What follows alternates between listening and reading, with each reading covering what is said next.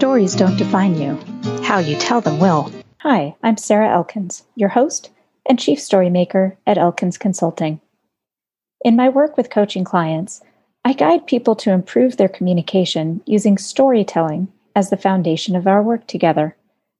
What I've realized over years of coaching and podcasting is that the majority of people don't realize the impact of the stories they share on their internal messages and on the people they're sharing them with. What really lights me up is guiding executives in uncovering the stories in their lives that are meaningful. The stories that, when shared with the right audience in the right way, connect, inspire, and motivate. Here's what a former client had to say about our work together. As a leader of leaders, I struggle with how and when to use my stories to emphasize the points my audience is looking for. It's a delicate balance between sounding like I'm bragging and delivering a message that needs to be heard. Sarah's approach to storytelling clears that obstacle so that you can deliver a clear and concise message using your stories to emphasize your points. It's truly amazing when it all comes together. Greg McDonough, Blackburn Capital Advisors, and president of the Entrepreneurs Organization of Washington, D.C. Visit elkinsconsulting.com to learn more about working with me. I'm kind of in awe right now as we record this episode of Your Stories Don't Define You, How You Tell Them Will. I reached out to Rodney Stotts when I saw him in an interview for the GISH, which is the Great International Scavenger Hunt, and it's a fundraiser out of Canada. And Rodney was on the show. They did like a webinar about Rodney and his raptors, and he's a falconer in the Washington, D.C. area. So, Rodney, thank you so much for joining me today. Thank you. It's my pleasure. Thank you for having me. So I asked you to be on here because I'm a big believer that the stories that we tell and how we tell them really define our identity, for better or for worse. And when I heard the stories that you told during that interview, I was kind of, I was relieved in some ways because it was such a confirmation that the work I'm doing is the right work, because you're doing a lot of similar work in helping people transition from one place in their heads to another. So can you tell us, the listeners, I always start with asking my guests to share something about themselves that most people might not know. Do you have something that you'd be interested in sharing there?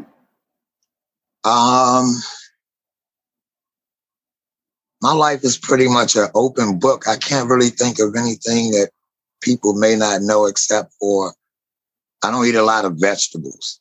That's about it. Everything else is pretty much an open book. You're not a vegetable eater. No, man. I'm a straight carnivore like my birds and everything else. Yes, man. That's hilarious. I eat a lot of veggies, and but I didn't when I was younger because I'm a child of the 70s, and so most veggies came frozen. I lived in Colorado, so we didn't get a lot of fresh veggies when I was a kid. It wasn't until I lived in Washington, D.C. that I started eating really a lot more fresh veggies because they were accessible to me. So I think that's funny. You're not a veggie eater. If you eat a veggie, what would it be? Wow. Cucumber, maybe. Oh, yeah.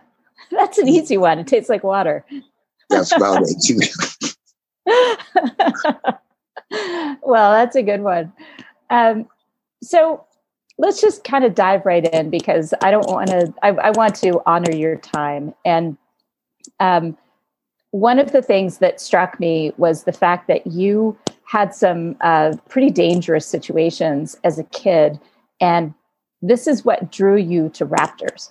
So I'm curious about the first time you interacted with one.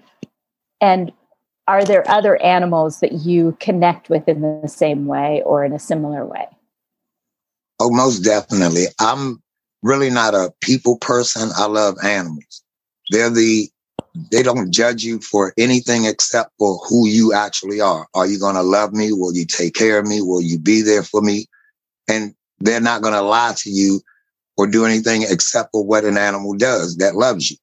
So it's not just the birds. I've had almost every type of animal you can think of, from iguanas to crayfish to white mice. I have dogs, horses, chickens, guinea hen, roosters, you name it. I've had it all. So I'm just a big animal lover.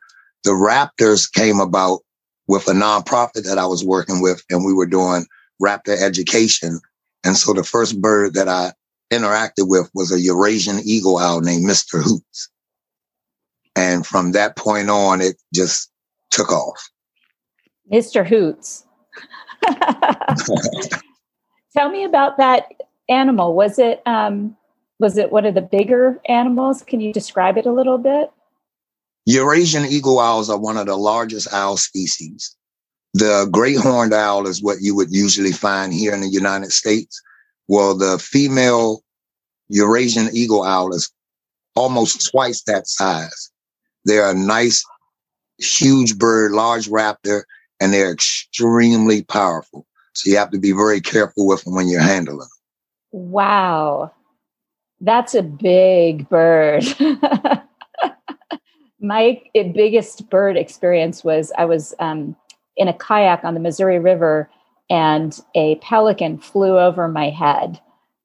And its wingspan was twice the size that I'm only 5 feet tall, so it's not that hard to be bigger than me. But I remember being kind of in awe as I watched it fly over my head, because I was thinking, this is like a pterodactyl, or now they're calling them pteranodon because they did some discovery on the pterodactyl and decided it no longer exists. But are you familiar with those prehistoric birds? And do you kind of see that prehistoric sensibility when you're working with your raptors? Kind of, sort of. I don't really look at it in the prehistoric way. It's kind of funny. When I was a kid, there was a episode of Johnny Quest, and they had this big pterodactyl, and he was. So I think my earliest memory of any type of bird person relationship was that particular cartoon from 30, 40 years ago. So looking at it from that way of knowing about them, yes. Today, it wasn't so much of the history of them and everything. It's another animal that I just happened to connect with. And what was so unusual was it's something that 85, 90% of the population never gets to do. Has an opportunity to do, however, just never ends up doing. Wow. So Mr. Hoots, did he land on your arm? Did you have that glove on your arm and he landed on your arm? With him, he doesn't fly to you. He'll fly to a perch. What happened was I was able to go in and I had to pick him up. And when I picked him up, people used to always say you're not supposed to look eye to animals and all these other myths and everything. However, when I turned him around and we looked at each other, it was this feeling that just came over me. It was like the junkie that just took his first fix, the crack addict that took his first pull. It was that high, like you chase it from that point on. It was something about it that I'd never felt before with any other animal. It's just almost indescribable. There's really no word that you can put there.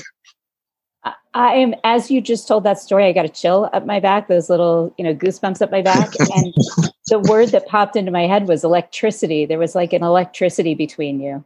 Yes, definitely. I'd say if you put a piece of paper in between us, it probably would have caught fire. It was just that intense. It was something about, it was like he was telling me we're in this for the long haul. Because he was an injured raptor that if someone wasn't there to do something for him, he never would have made it. And I guess that injured person, being who I was and the things that I was doing at that time, I wouldn't have made it. So there was sometimes where I knew I had things I had to go and do, which prevented me from going to do things that I shouldn't have been doing. So it was more of people think that these animals, I saved them. No, not by a long shot. They saved me every single moment of the day. So basically, you shifted when you saw it as your responsibility to be part of their lives. And so Yes. you shifted the way you spent your time. So it was more with them and less in the risk factor. Yes, definitely. Wow. Wow. So I'm just imagining you standing there looking at this owl in the eyes and the electricity coming between you. Do you remember, were you holding your breath, or did you feel like your heart rate went up? I mean, what happened? And do you remember? To be honest, there was nothing. It wasn't like you super excited. It was just a calm. It was, it's so hard to describe. It was just that instant, something. It wasn't that you were heart beating and you were nervous and anxiety. It was none of that. It was so surprised. It was just, I'm standing here and I'm looking at this bird and I'm sitting here saying to myself, this bird can just reach forward and pull my face. I mean, just everything. And then I pulled him to me and we were touching nose to beak. And I was just sitting there. And from that, when people see me with that bird, they think that that's like my child, which technically he is. Because if you hurt him, I'm going to hurt you. Yes, indeed. Wow. Oh my gosh. I'm trying to think of any time. The only time I've had that experience was with my children, I think. And I think because you said, do you have children? Yes. Okay, I can tell because that was the analogy used. Anyone with a child has had that calming experience with them, especially in those first few days of their lives when they're born and they are completely dependent. And yet you feel like they have your whole life in their hand. Yes. Yes. Like tearing up. And I'm oh my goodness. not a crier. I'm not a crier, but just that sense of connection that's so intense. And the way you describe it, I know you said you couldn't describe it, but you did. You described it in a way that I feel like I was standing there next to you, watching you nose to beak. And just that sense of calm that washes over you that, well, for lack of a better word, love. Oh, I love them. I love all my animals, from my little white mice to goldfish to my dogs to my horses. I don't love one more than the other. Mm-hmm. One may require more attention than the other. However, I love them all the same. Yes, exactly. However, I love them all the same. And I couldn't imagine what because I'm doing what I'm doing, I don't even try to imagine what I could have been doing or where else I would have been. Because why? All those what ifs, they don't lead you to anything. No, ma'am. I am so happy where I am right now. I have a long way to go for what I'm trying to accomplish. However, starting it and doing it and seeing it every day progress, it makes it all worthwhile in the end. Yeah. So I think for our audience, now I know a little bit about your history just from that interview, but I think for our audience, could you tell the story of why you were volunteering that day? Which day? Volunteering? Was this a community service thing that you had to do, or what was it that? Oh, okay. What was it that triggered this decision to go volunteer and meet this raptor? Well, technically what happened was I was a hustler at the time. I was selling drugs. I was out in the streets. I was doing all that crazy nonsense. And I actually needed a pay stub so that, because when you go for an apartment or something, you couldn't put drug dealer, you had to have a pay stub. So they actually had the Earth Conservation Corps and a cleaning job. And they had a job fair down in Valley Green. So I went down there. I applied for both. Earth Conservation Corps called me back, and then the cleaning company actually called me back 5 minutes later, and I told them I was going to be with Earth Conservation Corps because I like just being outside. I don't like office buildings. I can't stand being under the air conditioners. I like to be outside in the water, in the nature, in the rain, in the snow, whatever. I just got to be outside. So I ended up taking that job. What happened was when we went to Texas, the young lady that originally started with us was murdered in Texas. And when we came back, one of the programs, maybe 2-3 years later, that started up was a raptor education program. And that's how we ended up with the Eurasian eagle owl. And so because I was at that program, I wanted to become one of the raptor handlers, and I had to learn certain things to do and how to approach them. And however, 90% of the stuff that they told me and that I learned didn't work, because every bird has its own personality and they take to you differently, the same as they would any other animal would. So I had to go in and just sit there and wait and go through all of the birds flying around you and doing the crazy stuff. And eventually everything just fell into place. And now you would never know that we went through what we went through to get to where we are now. They have to choose you, basically. Yes. They have to know that you are someone to be trusted.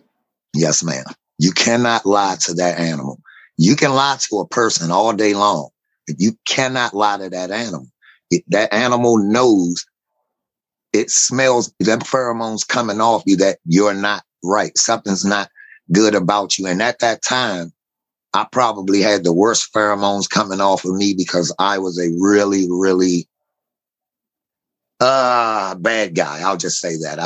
I really was a bad guy. And so it was more, animals took to me more, I guess, because I was one of them. I was a wild animal, and things just, we tamed each other, I guess. We all just realized that we needed each other. And once you realize that you couldn't do it on your own, and the animals seemed to do it more for you than any person did, that was it. Mm-hmm.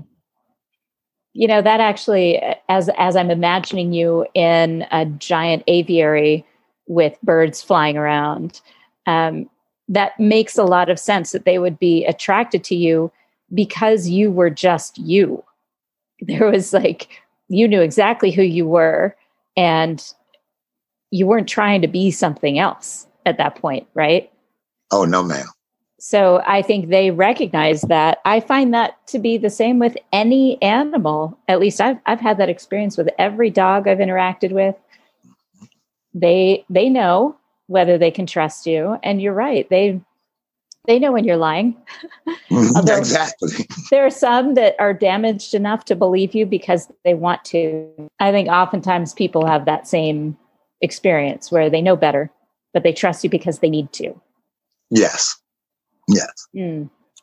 That is really interesting. So for our listeners, if you ever want to test yourself and whether you're being true to yourself, go sit in an aviary full of raptors and see what happens.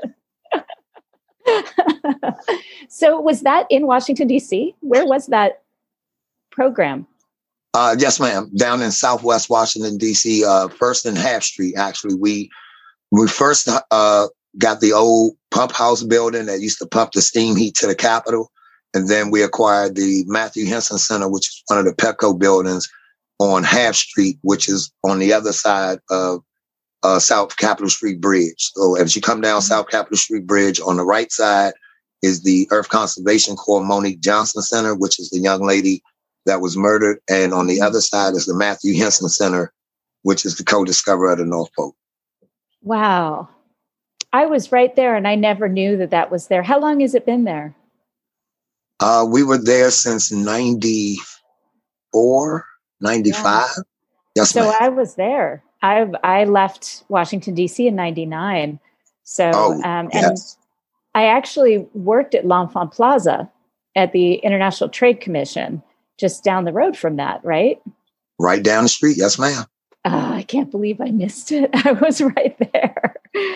Wow. We had the only aviary we had the first green roof in DC, and we had the aviary put on our top of our roof. So the birds actually stayed there at the building. So people, as you come down Half Street, you would hear the owl on top of the roof or one of the hawks and things of that nature, the different birds that we had over the years. Wow. Well, I have to tell you, I have to give you this little heads up. About maybe a year and a half ago, 2 years ago, I interviewed another guy that's a falconer. So what was his name? His name is Rocky Cannell.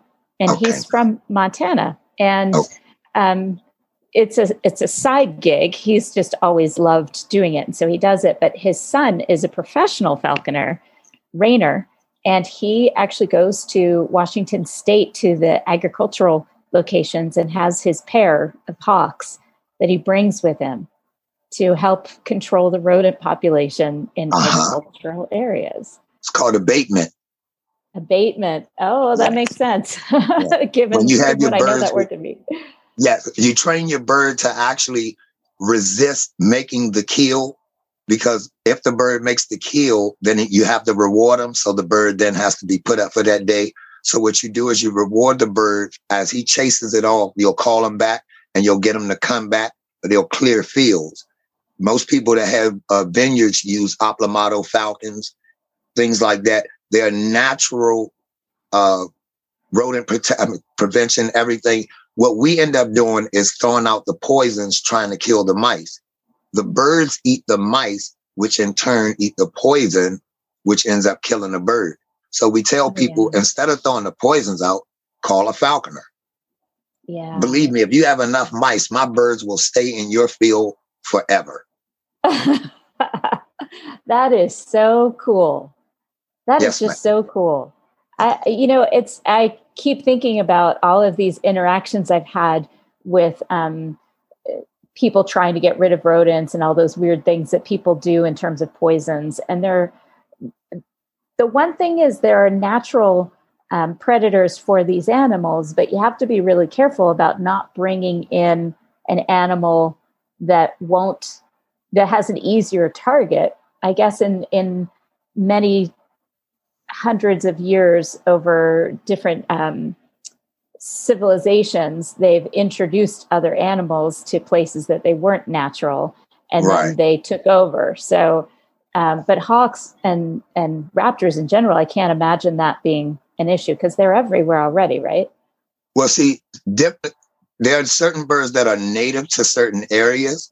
So like up here, Harris hawks are not native in DC. You would go to Arizona, New Mexico, desert. Those are mostly desert birds. However, if you had one up here, the thing with that is if you bring something that reproduces at an alarmingly fast rate and has no natural predators, then you have a problem on your hand. That can easily get out of control. But these are people's personal birds that they've trapped and or purchased. So these are birds that you're not going to leave out and go away for days and come back. At the end of each day, you're taking your bird with you. So you're not leaving a bird out and it can potentially breed with something else or get into something that can mess up the population. That's one of the things that you make sure you have telemetry on your bird. So if your bird happens to get loose, you're able to at least start trying to find your bird. Right. Track it down. Yes, ma'am. Interesting. So I'm curious. Obviously, in your drug dealing, hustling days, you weren't a great student. But do you remember being interested in that kind of research or any kind of research when you were younger before you took this on, where you'd be so interested in something that you would find out that like the level of detail that you know now about your raptors? Actually, I was going to be a lawyer. So I used to hook school and used to go to the court building and sit and watch court cases. I would literally get my books in school. I would do all of the assignments that was in the books. So all I had to do was write a date on them and turn them in. So I would go to the Woodley Park Zoo or down to the U.S. Court building at least 3 times a week and be in school for the other 2 days so that I at least can say that I had an attendance there. However, you would find me at the DC Superior Court building or Woodley Park National Zoo almost every other day for weeks and weeks and throughout the whole school year, summers. It was the law and animals, basically. And I was breaking the law, but I love the animals. Well, isn't that funny? You would think that would be such a contradiction. I mean, the two places are such opposite places. And yet, if you care enough about animals, you'd want to get into a position of either law or policy to be able to protect them, I guess, right? Yes. See, back then, I guess you don't know what the future holds, so you're just going through the motions. So if I'd have known some of this stuff then, it may be turned out a lot differently. However, I didn't know that this is what it was setting me up for. So some of those times, like when your kid do something and you just can't understand why they're doing it, and you're just driving me crazy. Just wait. There's something down the line for them that no one expected. So just hold on. Oh, that gives me great hope, Rodney. It gives me great hope for our boys. They are they're doing their own thing right now, and I'm easygoing like that because I know I'm still figuring it out. It was just in the last 5 years that I really identified what my magic is, and so I don't expect them to understand it this early. But I know others kind of put that pressure on their kids to try to figure out what they want or to do something consistently so they get good at it. But you're right. It's you have to kind of follow those breadcrumbs until you figure out what it is. So what made you start drug dealing? I mean, obviously you were a good student. You had some ideas in your head about what you liked. So money. I mean, the whole simple thing back then in 84, 85, 86, around in that time, that's when hustling was basically crack cocaine, marijuana and Love Boat was coming out in DC. And back then it was the mentality of flipping burgers. I'm not flipping burgers for $2.35 when I can go right here for 10 minutes and have $200. So you want me to work 40 hours, slave over this, grease everywhere, do all of this for $135 at the end of 2 weeks, when at the end of the day, I had $1,000. Are you crazy? And so in the beginning, it was more of, you're tired of eating Wish sandwiches. You know, you got 2 slices of bread and wish you had a piece of meat in between there. You know, you're tired of when you wish you had some new shoes. You wish you had the up-to-date this or that, not realizing that shoes were shoes. The name just meant you spent money putting money in other people's pockets. As long as you had shoes on your feet, that's what really mattered. And at that time, the whole trend, the whole fad, it was what was going on. And once you get involved with it, it's not something really that when you get to certain levels, you can't just walk away. It's not going to happen. Right.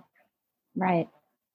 Oh, it makes me so sad. I remember when I lived in the DC area, seeing that kind of thing going on. And it didn't occur to me until you just described it so clearly, the difference between flipping burgers and then selling some drugs on the corner.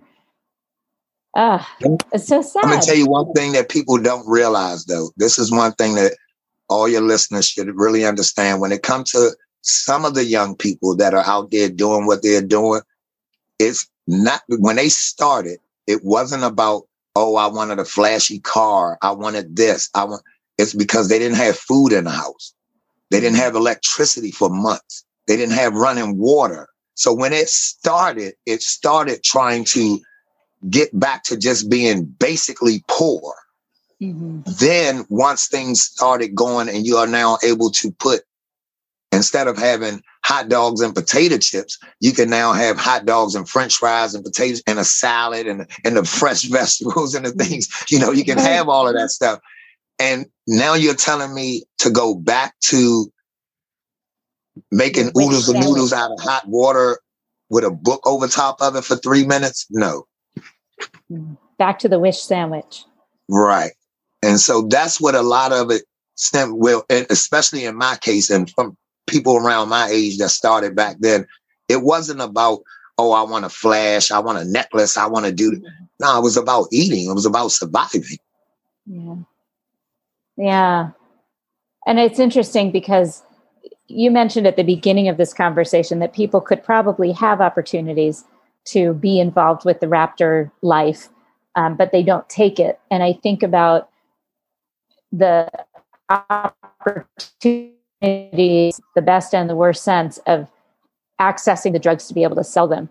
And once they're available, then of course that's the choice they're going to make because of that Wish sandwich that's in their hand. The reason I keep coming back to that is because I remember college and even in high school sometimes, I was really hungry. And my family appeared to have money. Mm-hmm. We had a nice car. We had a nice house. But I was wearing my brother's hand-me-down Levi's because we couldn't go out and get me new jeans. And I remember in college just being hungry all the time. And so I can relate to that, but I don't ever remember having access to drugs to sell. And so it never occurred to me that that would be an answer. Does that make sense? See, east of the river, west of the river in DC, tremendous difference. You go west of the river where Capitol Hill, LaFont Plaza, everything, it's an entirely different thing. When you come across South Capitol Street Bridge and now you're east of the river, that's where you now run into, you look like you're in a third world country, just coming across that bridge. So a lot of the resources and things that were west of the river didn't matriculate over to the east side of the river for years and years and years. There were numerous programs and stuff that never made it to the other side that people didn't know about. One of the biggest things that came about was exposure. So if you've never been exposed to anything, you never would have known about it. Just like me with these birds. Had I not needed a job because I was selling drugs and ended up taking one that was, I knew I was going to be outside, so I knew I could still do little things I was doing. Didn't realize it was setting me up for something way bigger down the line. Right. And so it was just the fact of being exposed to it. So given the opportunity to expose people to it, that's why more people now you see are more interested in really understanding that the bird that they saw sitting on the pole was a red-tailed hawk, not just, oh, that's a bird or every bird is an eagle, because everyone people call a kestrel, which is the smallest raptor native to the Americas. It's the smallest falcon. Is that an eagle? And you're just like, oh my God. So trust me, it's exposure. Oh yeah. Well, we get that here. I mean, we have egrets and osprey, and then, but we have an easy comparison because then we'll see a bald eagle over our heads and be like, okay, those are two different birds. You can tell, but I love that. So this is really your mission, is to make sure others who are interested get that exposure so that maybe they can make another choice, like you had the opportunity to make other choices. It's funny you made that comment like that. I actually partnered up with one of the former people who started Earth Conservation Corps with me, named Anthony Satterthwaite. And he started a program called Make Better Choices. And so one of the things that we do when we hook up together, especially, is we explain to people how him and I first met, how we were at each other's throats and how everything was and who we are now, and how we had to make those better choices, how we didn't at certain times, and, you know, things of that nature. So when you said that about the better choices, it just brought him to mind, because that's what we actually do. We go around and we explain to people. If you don't know, or you do know, you just on that fence and you're worried about what people think, or, you know, back then, me today, now, I really don't care what anyone. I walk around in some holy jeans and some boots with horse manure everywhere and shirts with bird poop everywhere. I mean, I get down and dirty. It's like being a parent. To clean up, yes, man. You know, so when it's time to clean up, though, but people so worried about, oh, are they going to like me because I don't have these shoes, or I don't have this. No, it's not about any of that. Do you like you? And I didn't like who I used to look at in the mirror. I love who I see back now. Before my mom died, I tell everybody, she always was proud of me. She wasn't always proud of what I was doing. Before she left here, I got to make her proud of what I was doing. That's the key for me. Yeah. I was just kind of in an interaction about that with some friends and one of my coaching clients. And we talked about the fact that you have to be comfortable looking in the mirror. And if you're about to do something where you look around to see if your kids are watching, or you look around to see if your mom's watching, you already know you're headed the wrong. Yes. My son, I love that. He's when a you can falconer. say that, yeah. And my son became a falconer. He's a DC firefighter, and he's a falconer. And he'll tell you that same thing. I told him when he went to take his test he had about 4 tests left. He called me. He said, Dad, I don't think I'm going to make it. I said, why? He said, if I fail one test, I'm out. I said, well, when you look yourself in the mirror, if you say to yourself, I've given everything I've had, I didn't leave anything out there, I'm proud of it because you tried.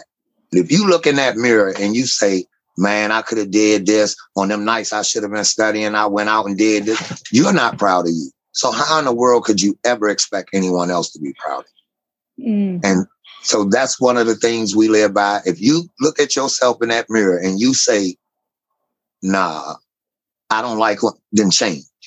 So that's something. Yeah. And, I think one of the things that happens is we have that aha moment and we decide we're going to change, but then it's taking the next step and actually doing something about it and consistently. And then you might slide back and decide that it's not worth it, or you slide back and think, well, I slid back, so I can't do it. And I think your story and what you're sharing about your son and what you shared with your Falconer friends is that every day is that opportunity. Even if you slide back one day, the next day you can try again and like yourself. Yes. And at the end of the day, love yourself. Don't just like yourself, love yourself. You are a creation that is unlike any other creation on this planet. You're unique. So you bring a specific set of skills to everyone's life the same way they bring to yours. It's figuring out what that skill is and not taking advantage, not being bigger than. You're not bigger than anyone. We're all the same. If you can make someone smile and it didn't cost you anything and you didn't, shame on you. You can be in the store.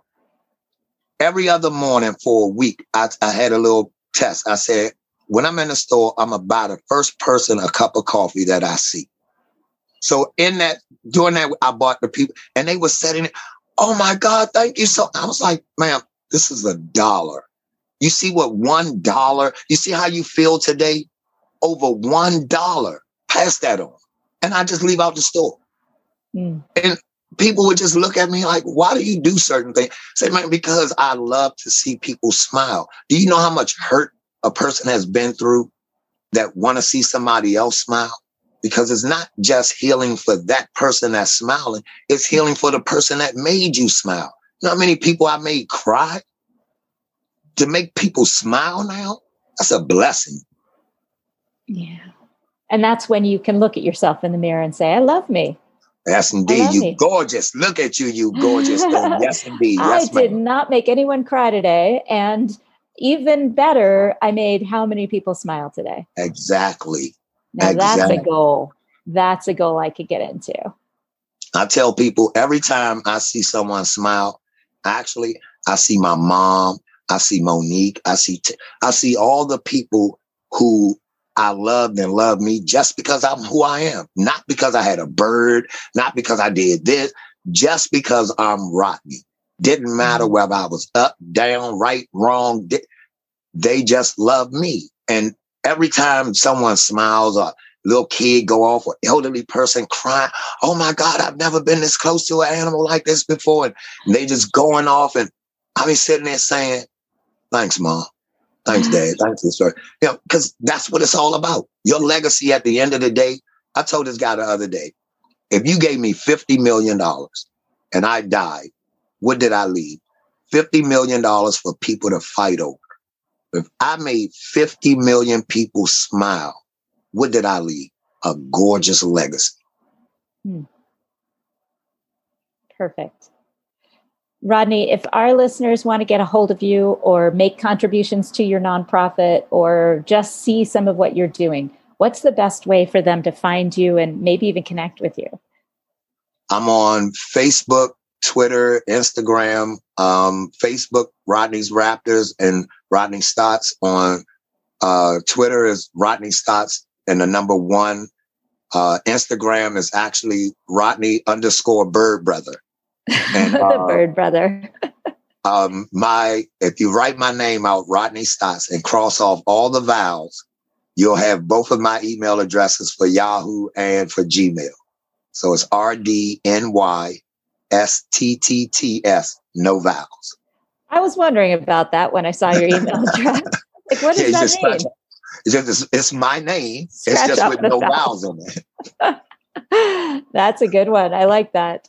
Well, for listeners, if you happen to be listening in the car or as you're hiking or walking or doing your workout, I will have all of these links on the blog post associated with this podcast, as well as the website, Rodney's Raptors, and maybe a few pictures that I'm hoping Rodney will send to me so that I can include them in the blog post associated with this podcast. We'll also do my best to put links to Wikipedia to the different that we've mentioned during this conversation so that you can see images of them and make this conversation come even more to life than you've already gotten out of Rodney's stories. Rodney, thank you so much for joining me today. This has been an absolute pleasure. No, thank you. Thank you so much. Are you ready to start your story portfolio so you have the right story ready to share when the opportunity presents itself? When you're ready to get started, my book, Your Stories Don't Define You, How You Tell Them Will, is available in all the regular places, and the audiobook version is available on Google Play and on my website, elkinsconsulting.com. As a special bonus for listeners, the audiobook includes 2 songs recorded by my band, Spare Change, in my living room in Montana. Also on my website is a free podcast interview checklist. It's available to download to make sure you make the most out of your next podcast interview. If you enjoyed this podcast, please feel free to rate the podcast and leave a review. And let me know that you've done it so I can thank you properly. Thank you.